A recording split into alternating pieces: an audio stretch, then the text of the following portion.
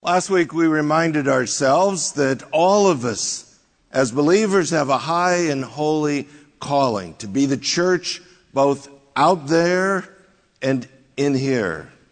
In here meaning anything under the organized umbrella of Lincoln Brand. So be part of the life of a local church. Out there is anything beyond that. To be the church at work, to be the church at school, to be the church in your neighborhood, where you do your hobbies. All of us have a high and holy calling. Our text this morning helps us to think through some expectations, both out there and in here. So if you have a Bible, I invite you to turn with us to Acts chapter 6. Acts chapter 6, we're going to pick it up in verse 8. And Stephen, full of grace and power, was performing great wonders and signs among the people. But some men from what was called the synagogue of the freedmen, including both the Cyrenians and Alexandrians and some from Cilicia and Asia, rose up and argued with Stephen. But they were unable to cope with the wisdom and the spirit with which he was speaking. Then they secretly induced men to say, "We have heard him speak blasphemous words against Moses and against God." And they stirred up the people, the elders and the scribes, and they came up to him and dragged him away and brought him before the council. They put forward false witnesses who said, "This man incessantly speaks against this holy place and the law. For we have heard him say that this Nazarene, Jesus, will destroy this place and alter the customs which Moses handed down to us." And fixing their gaze on him, all who were sitting in the council saw his face like the face of an angel. So in our text last week, we were introduced to a man by the name of Stephen, one of the 7 chosen for specific responsibilities. So we already know he's a man of reputation, good reputation. He's full of the Spirit and he's full of wisdom. Now he moves to becoming the main character in our story this morning. And the text tells us that he was also full of grace and power. It's really important as we go through the story this morning to keep in mind this description of Stephen. Stephen was not some hothead that was going off on the council. Actually, just the opposite.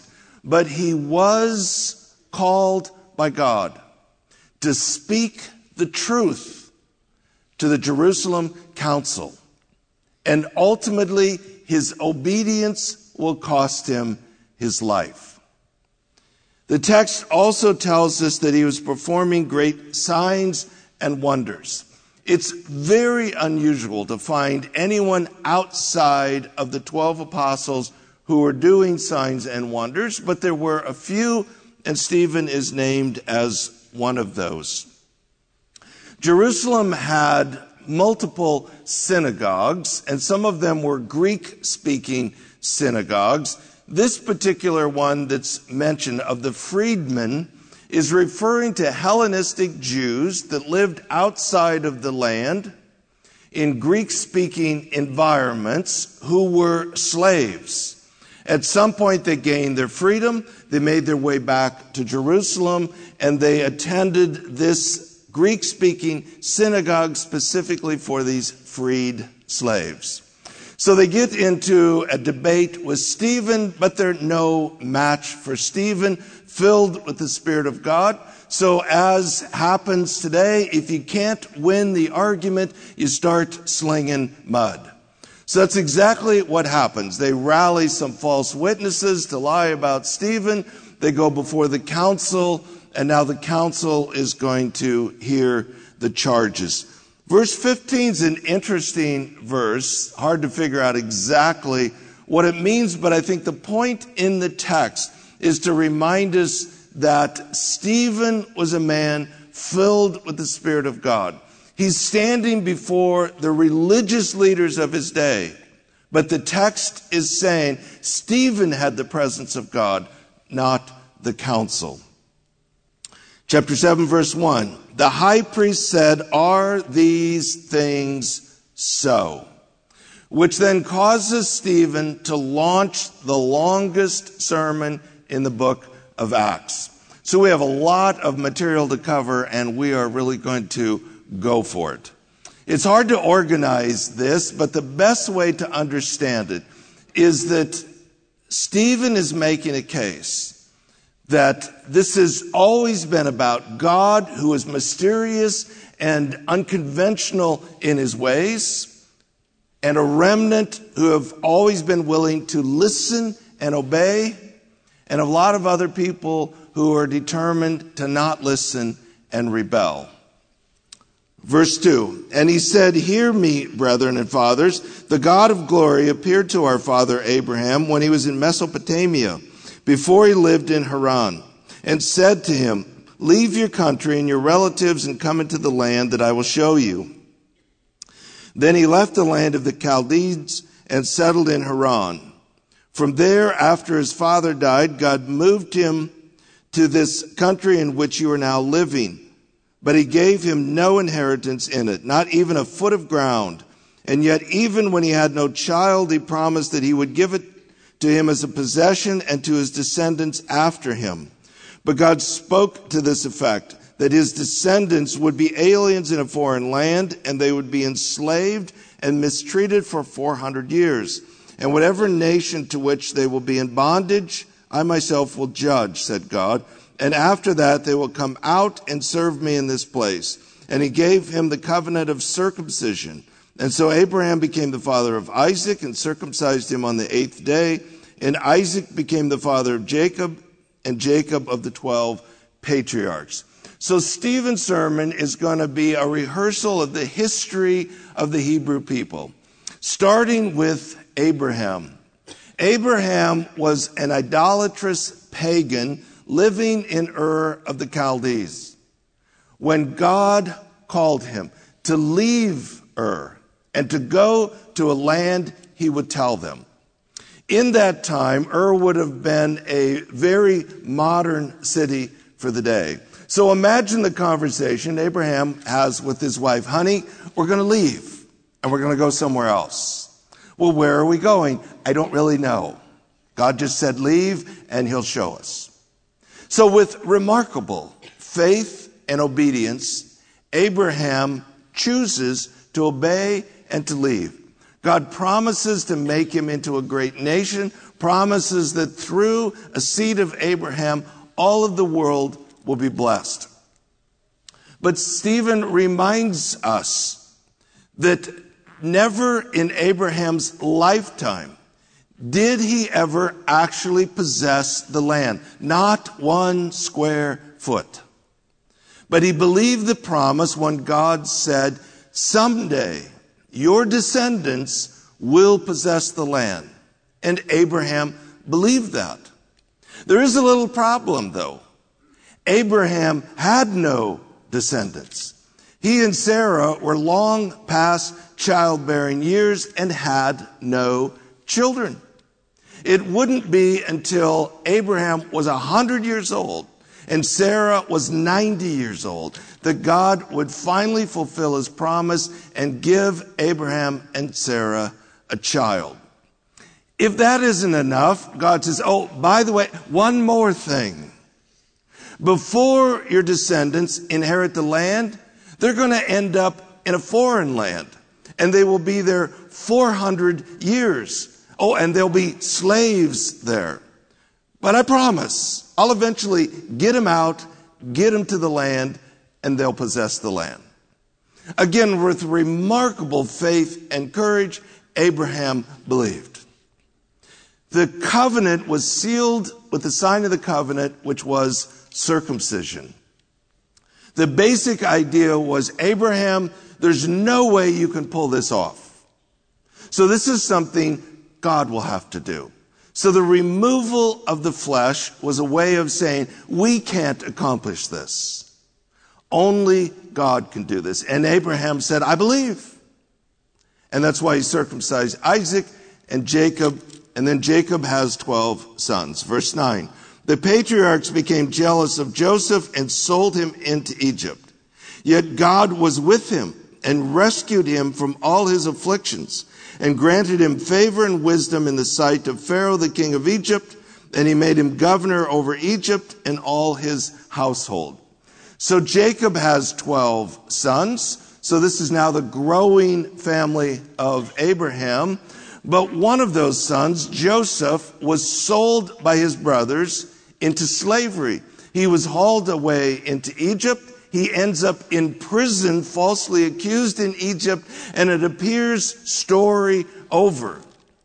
But through an amazing series of events, Joseph goes from prison to becoming the number 2 most powerful person in Egypt. How is that possible? Well, the text tells us God was with him. God is always up to something, but in the most unpredictable, unconventional ways. Verse 11, now a famine came over all Egypt and Canaan, and great affliction with it, and our fathers could find no food. But when Jacob heard that there was grain in Egypt, he sent our fathers there the first time. On the second visit, Joseph made himself known to his brothers, and Joseph's family was disclosed to Pharaoh. Then Joseph sent word and invited Jacob, his father, and all his relatives to come to him, 75 persons in all. And Jacob went down to Egypt, and there he and our fathers died. From there they were removed to Shechem and laid in the tomb which Abraham had purchased for a sum of money from the sons of Hamor in Shechem. So there's a famine in the land. Jacob and his family are about to starve to death. They hear there's grain in Egypt. They have no idea that God is 3 steps ahead, has Joseph there ready to save the day. The sons go. They don't know they've encountered their brother Joseph. They go back home. They go a second time. Many scholars see that as a picture. Jesus came the first time. You didn't recognize him. He will come a second time. You won't miss him the second time. And that may or may not be the intention here, but it's an interesting consideration. So Joseph reveals himself to them, has plenty of food, invites Jacob and the whole family to come to Egypt in order to be the deliverer, in order to save them. But ultimately, Joseph dies in Egypt. Jacob dies in Egypt, but they aren't buried there. Their bones are taken back up into the land of promise and buried in a cave that Abraham purchased when Sarah died. Because Abraham did not possess a foot of ground, he had to buy a cave to bury Sarah in the land that he believed God would one day give them. Verse 17. But as the time of the promise was approaching, which God had assured to Abraham, the people increased and multiplied in Egypt. And there arose another king over Egypt who knew nothing about Joseph. It was he who took shrewd advantage of our race and mistreated our fathers so that they would expose their infants and they would not survive. It was at this time that Moses was born, and he was lovely in the sight of God. And he was nurtured 3 months in his father's home. And after he had been set outside, Pharaoh's daughter took him away and nurtured him as her own son. Moses was educated in all the learnings of the Egyptians. He was a man of power in words and deeds. But when he was approaching the age of 40, it entered into his mind to visit his brethren, the sons of Israel. And when he saw one of them being treated unjustly, he defended him and took vengeance for the oppressed by striking down the Egyptian. And he supposed that his brethren understood that God was granting them deliverance through him. But they did not understand. On the following day, he appeared to them as they were fighting together, and he tried to reconcile them in peace, saying, "Men, you are brethren. Why do you injure one another?"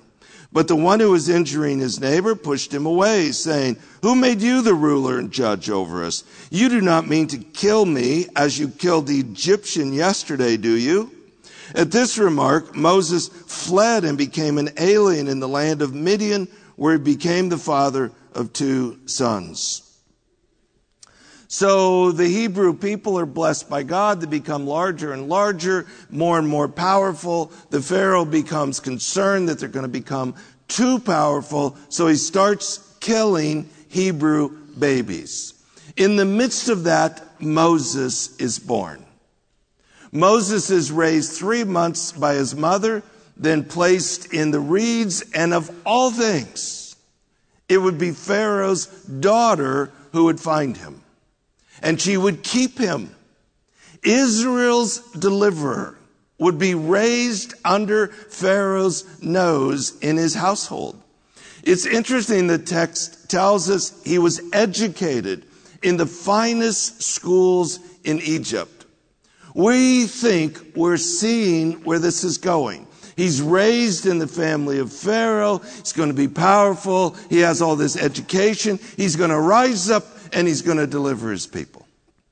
At the age of 40, he goes out to visit his people. He sees one of the Hebrews being abused by an Egyptian, and he kills the Egyptian, thinking that the people will see that he has come to be their deliverer and set them free. So he goes out the next day and he sees two Hebrews fighting. And he tries to break them up. He asks them why they're doing that.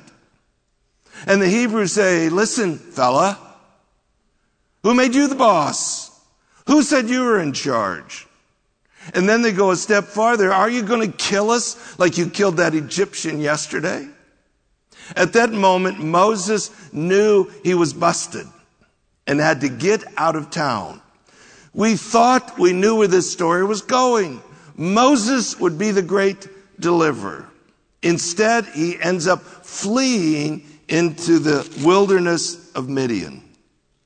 Verse 30, after 40 years had passed, an angel appeared to him in the wilderness of Mount Sinai, in the flame of a burning thorn bush. When Moses saw it, he marveled at the sight. As he approached to look more closely, there came the voice of the Lord. I am the God of your fathers, the God of Abraham and Isaac and Jacob. Moses shook with fear and would not venture to look. But the Lord said to him, take off the sandals from your feet, for the place on which you are standing is holy ground. I have certainly seen the oppression of my people in Egypt and have heard their groans, and I have come down to rescue them. Come now, and I will send you to Egypt. This is now 40 years later. Moses would spend 40 years in the wilderness school of leadership before he's ready to lead the people out of Egypt. Of all things, God shows up in a burning bush and talks to Moses and tells Moses that he is raising him up to deliver his people. The Jewish council, the Jewish religious people, thought that God was with them because they possessed the land, the law, and the temple. Part of what Stephen is going to tell them is you don't understand any of that. These great moments happened outside of the land. It was about obedience and trusting God to be faithful. So here's Moses standing on holy ground, not because it was the promised land, but because God was there. And God was calling him to deliver the people. Verse 35, this Moses, whom they disowned, saying, who made you a ruler and a judge, is the one whom God sent to be both a ruler and a deliverer, with the help of an angel who appeared to him in the thorn bush. This man led them out, performing wonders and signs in the land of Egypt and in the Red Sea and in the wilderness for 40 years. This is the Moses who said to the sons of Israel, God will raise up for you a prophet like me from the brethren. This is the one who was in the congregation in the wilderness together with the angel who was speaking to him on Mount Sinai, and who was with our fathers, and he received living oracles to pass on to you. Our fathers were unwilling to be obedient to him, but repudiated him, and in their hearts turned back to Egypt. saying to Aaron, make for us gods who will go before us. For this Moses who led us out of the land of Egypt, we do not know what happened to him. At that time, they made a calf and brought a sacrifice to the idol and were rejoicing in the works of their hands. But God turned away and delivered them up to serve the host of heaven. As it is written in the book of the prophets, it was not to me that you offered victims and sacrifices 40 years in the wilderness, was it, O house of Israel? You also took along the tabernacle of Moloch and the star of the god Rampha, the images which you made to worship.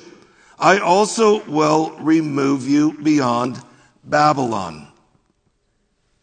So notice the emphasis. This Moses whom you rejected is the same Moses that God sent back to deliver you.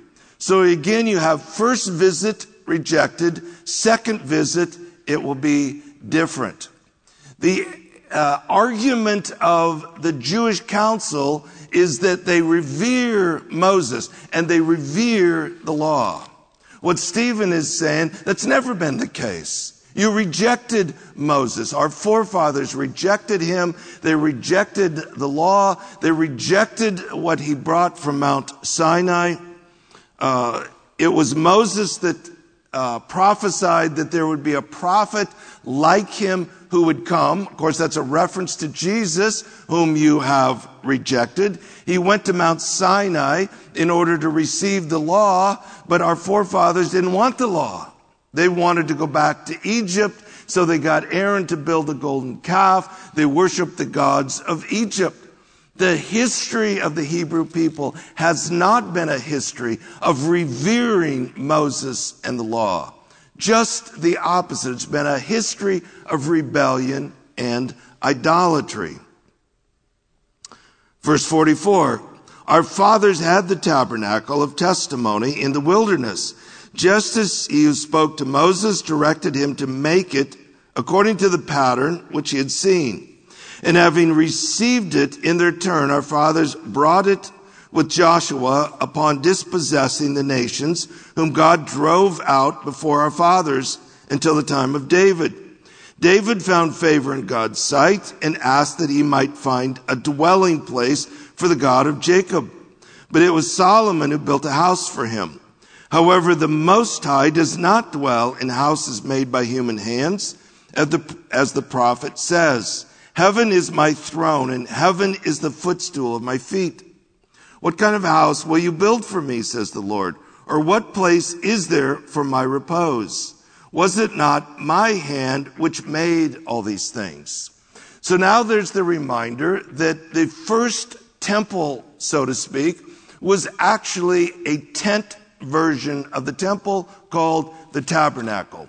And it didn't appear in the land of promise. It appeared outside the land of promise in the wilderness. Again, it's arguing about this idea that we're the people of God because we have the land, we have the law, and we have the temple. And Stephen's making the argument, you don't understand any of these things. These great moments happened outside the land.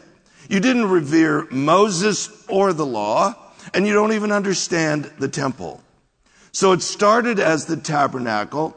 It wasn't until it wasn't until David conquered the land, brought peace to the land, took Jerusalem, that his son Solomon built the temple. It hasn't actually been in the land that long. But then again, you can't house God. You can't box God in a little building made with human hands. This idea that we're the special people of God because we own a piece of ground, because we have the law, and because we have the temple. What's about to happen is God is going to explode the church around the world. And the argument is you can't box God in a little building sitting there in Jerusalem. The entire universe is his temple. Verse 51, Stephen gets right to it. You men who are stiff-necked and uncircumcised in heart and ears are always resisting the Holy Spirit. You are doing just as your fathers did. Which one of the prophets did your fathers not persecute? They killed those who had previously announced the coming of the righteous one, whose betrayers and murderers you have now become. You who received the law as ordained by angels and yet did not keep it.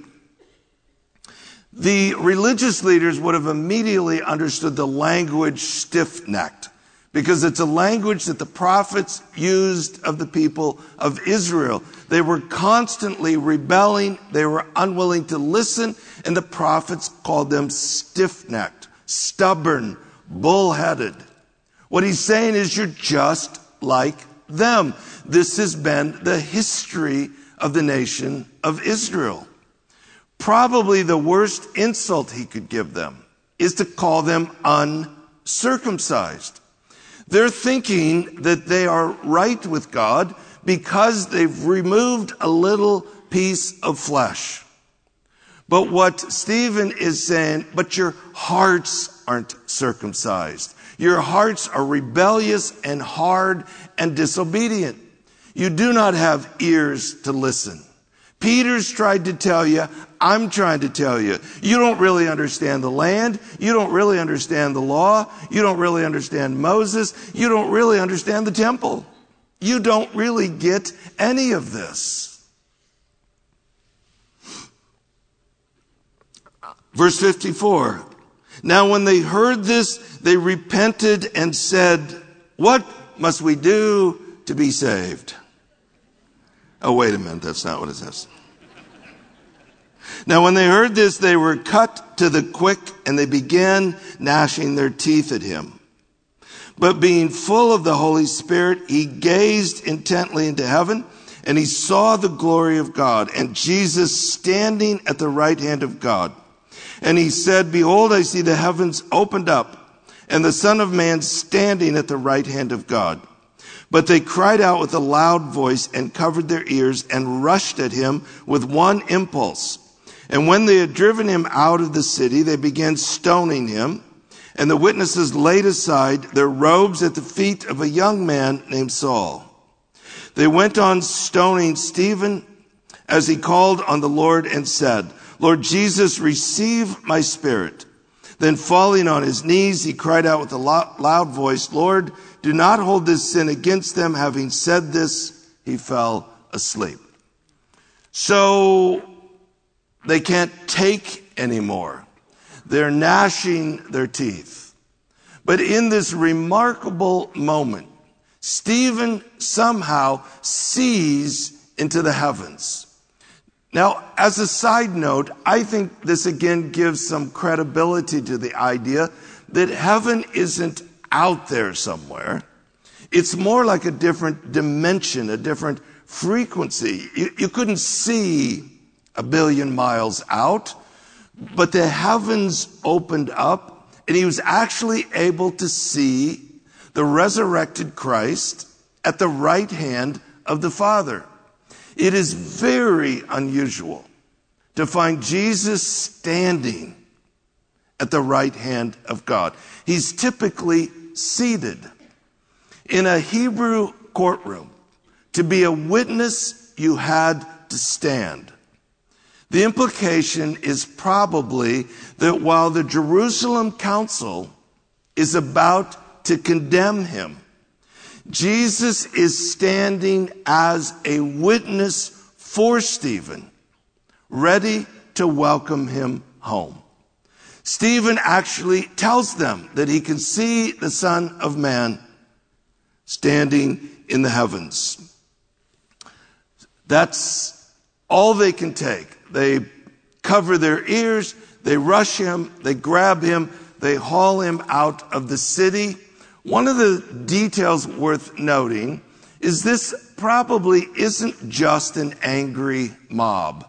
According to the law, if someone was to be stoned officially, it began with the witnesses. And the witnesses would throw the first stones, and then everyone else would join in. The idea that the witnesses left their robes at the feet of Saul is probably saying that's the procedure. They threw the first stones. Everyone joins in. Stephen sounds much like Jesus, commending his spirit to God, asking for the forgiveness of his persecutors, and with that, he dies. It is interesting to note this introduction to a young man by the name of Saul. Chapter 8, verse 1, and Saul was in hearty agreement with the murder of Stephen. This is the beginning of the great persecution of the church that will drive the church out of Jerusalem and around the world. We'll talk more about that next week. Just a couple of things to wrap this up this morning. Stephen's history of the nation of Israel is really the story of humanity. You have God acting in unpredictable, unconventional ways. You have a remnant of people who are willing to listen and to believe and to obey. And then you have the majority of people who are determined not to listen, not to obey, and to rebel. Jesus said it himself. There's two paths. Narrow is the path that leads to life, and few will be those who find it. Broad is the path that leads to destruction, and many will be those who find it.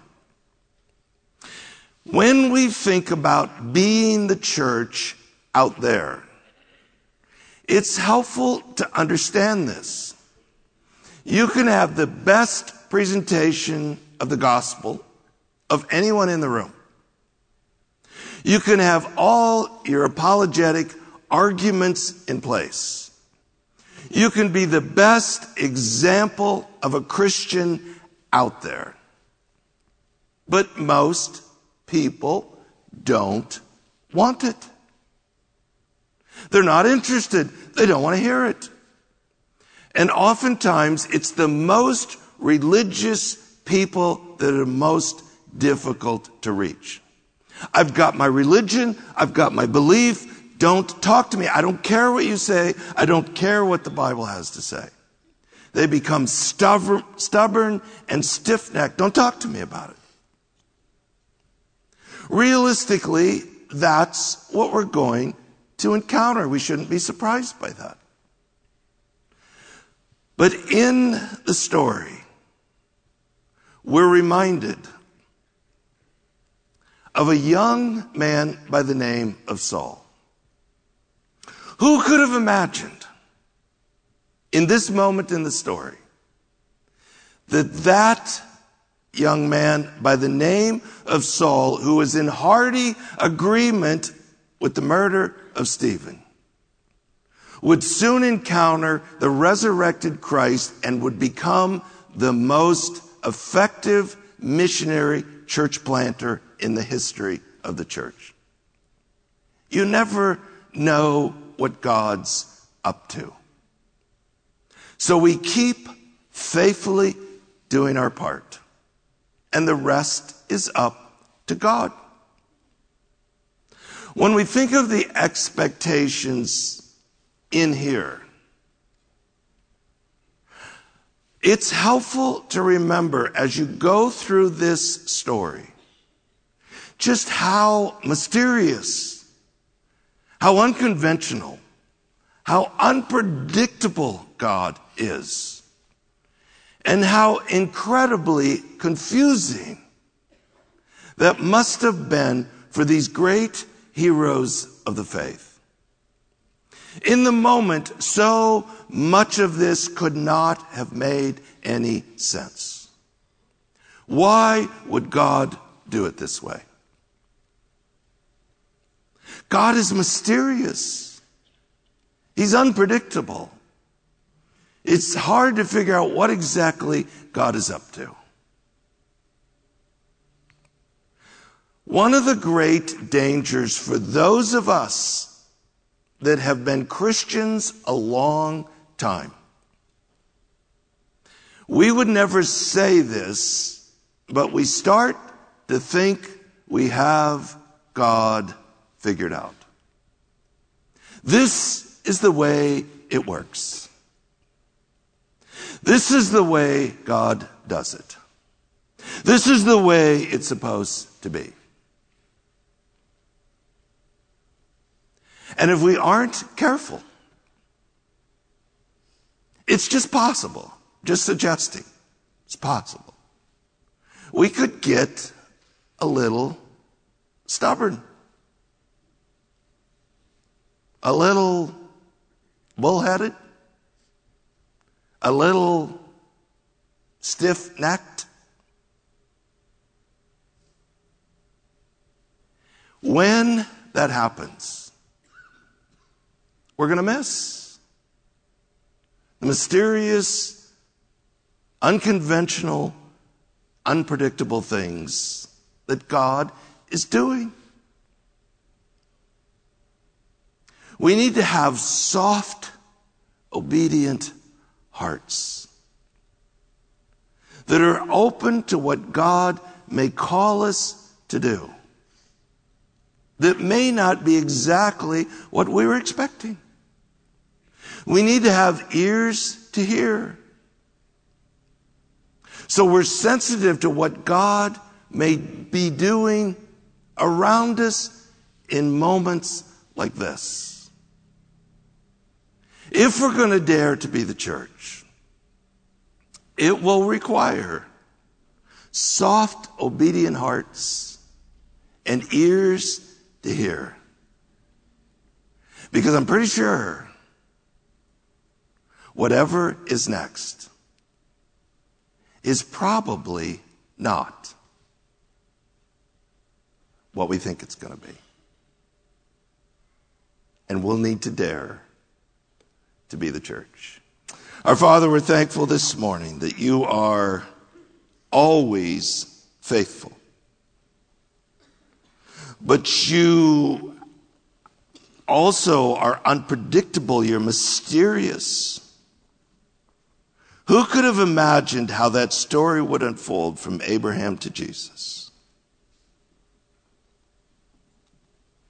Lord, may we be counted among the remnant that choose to believe,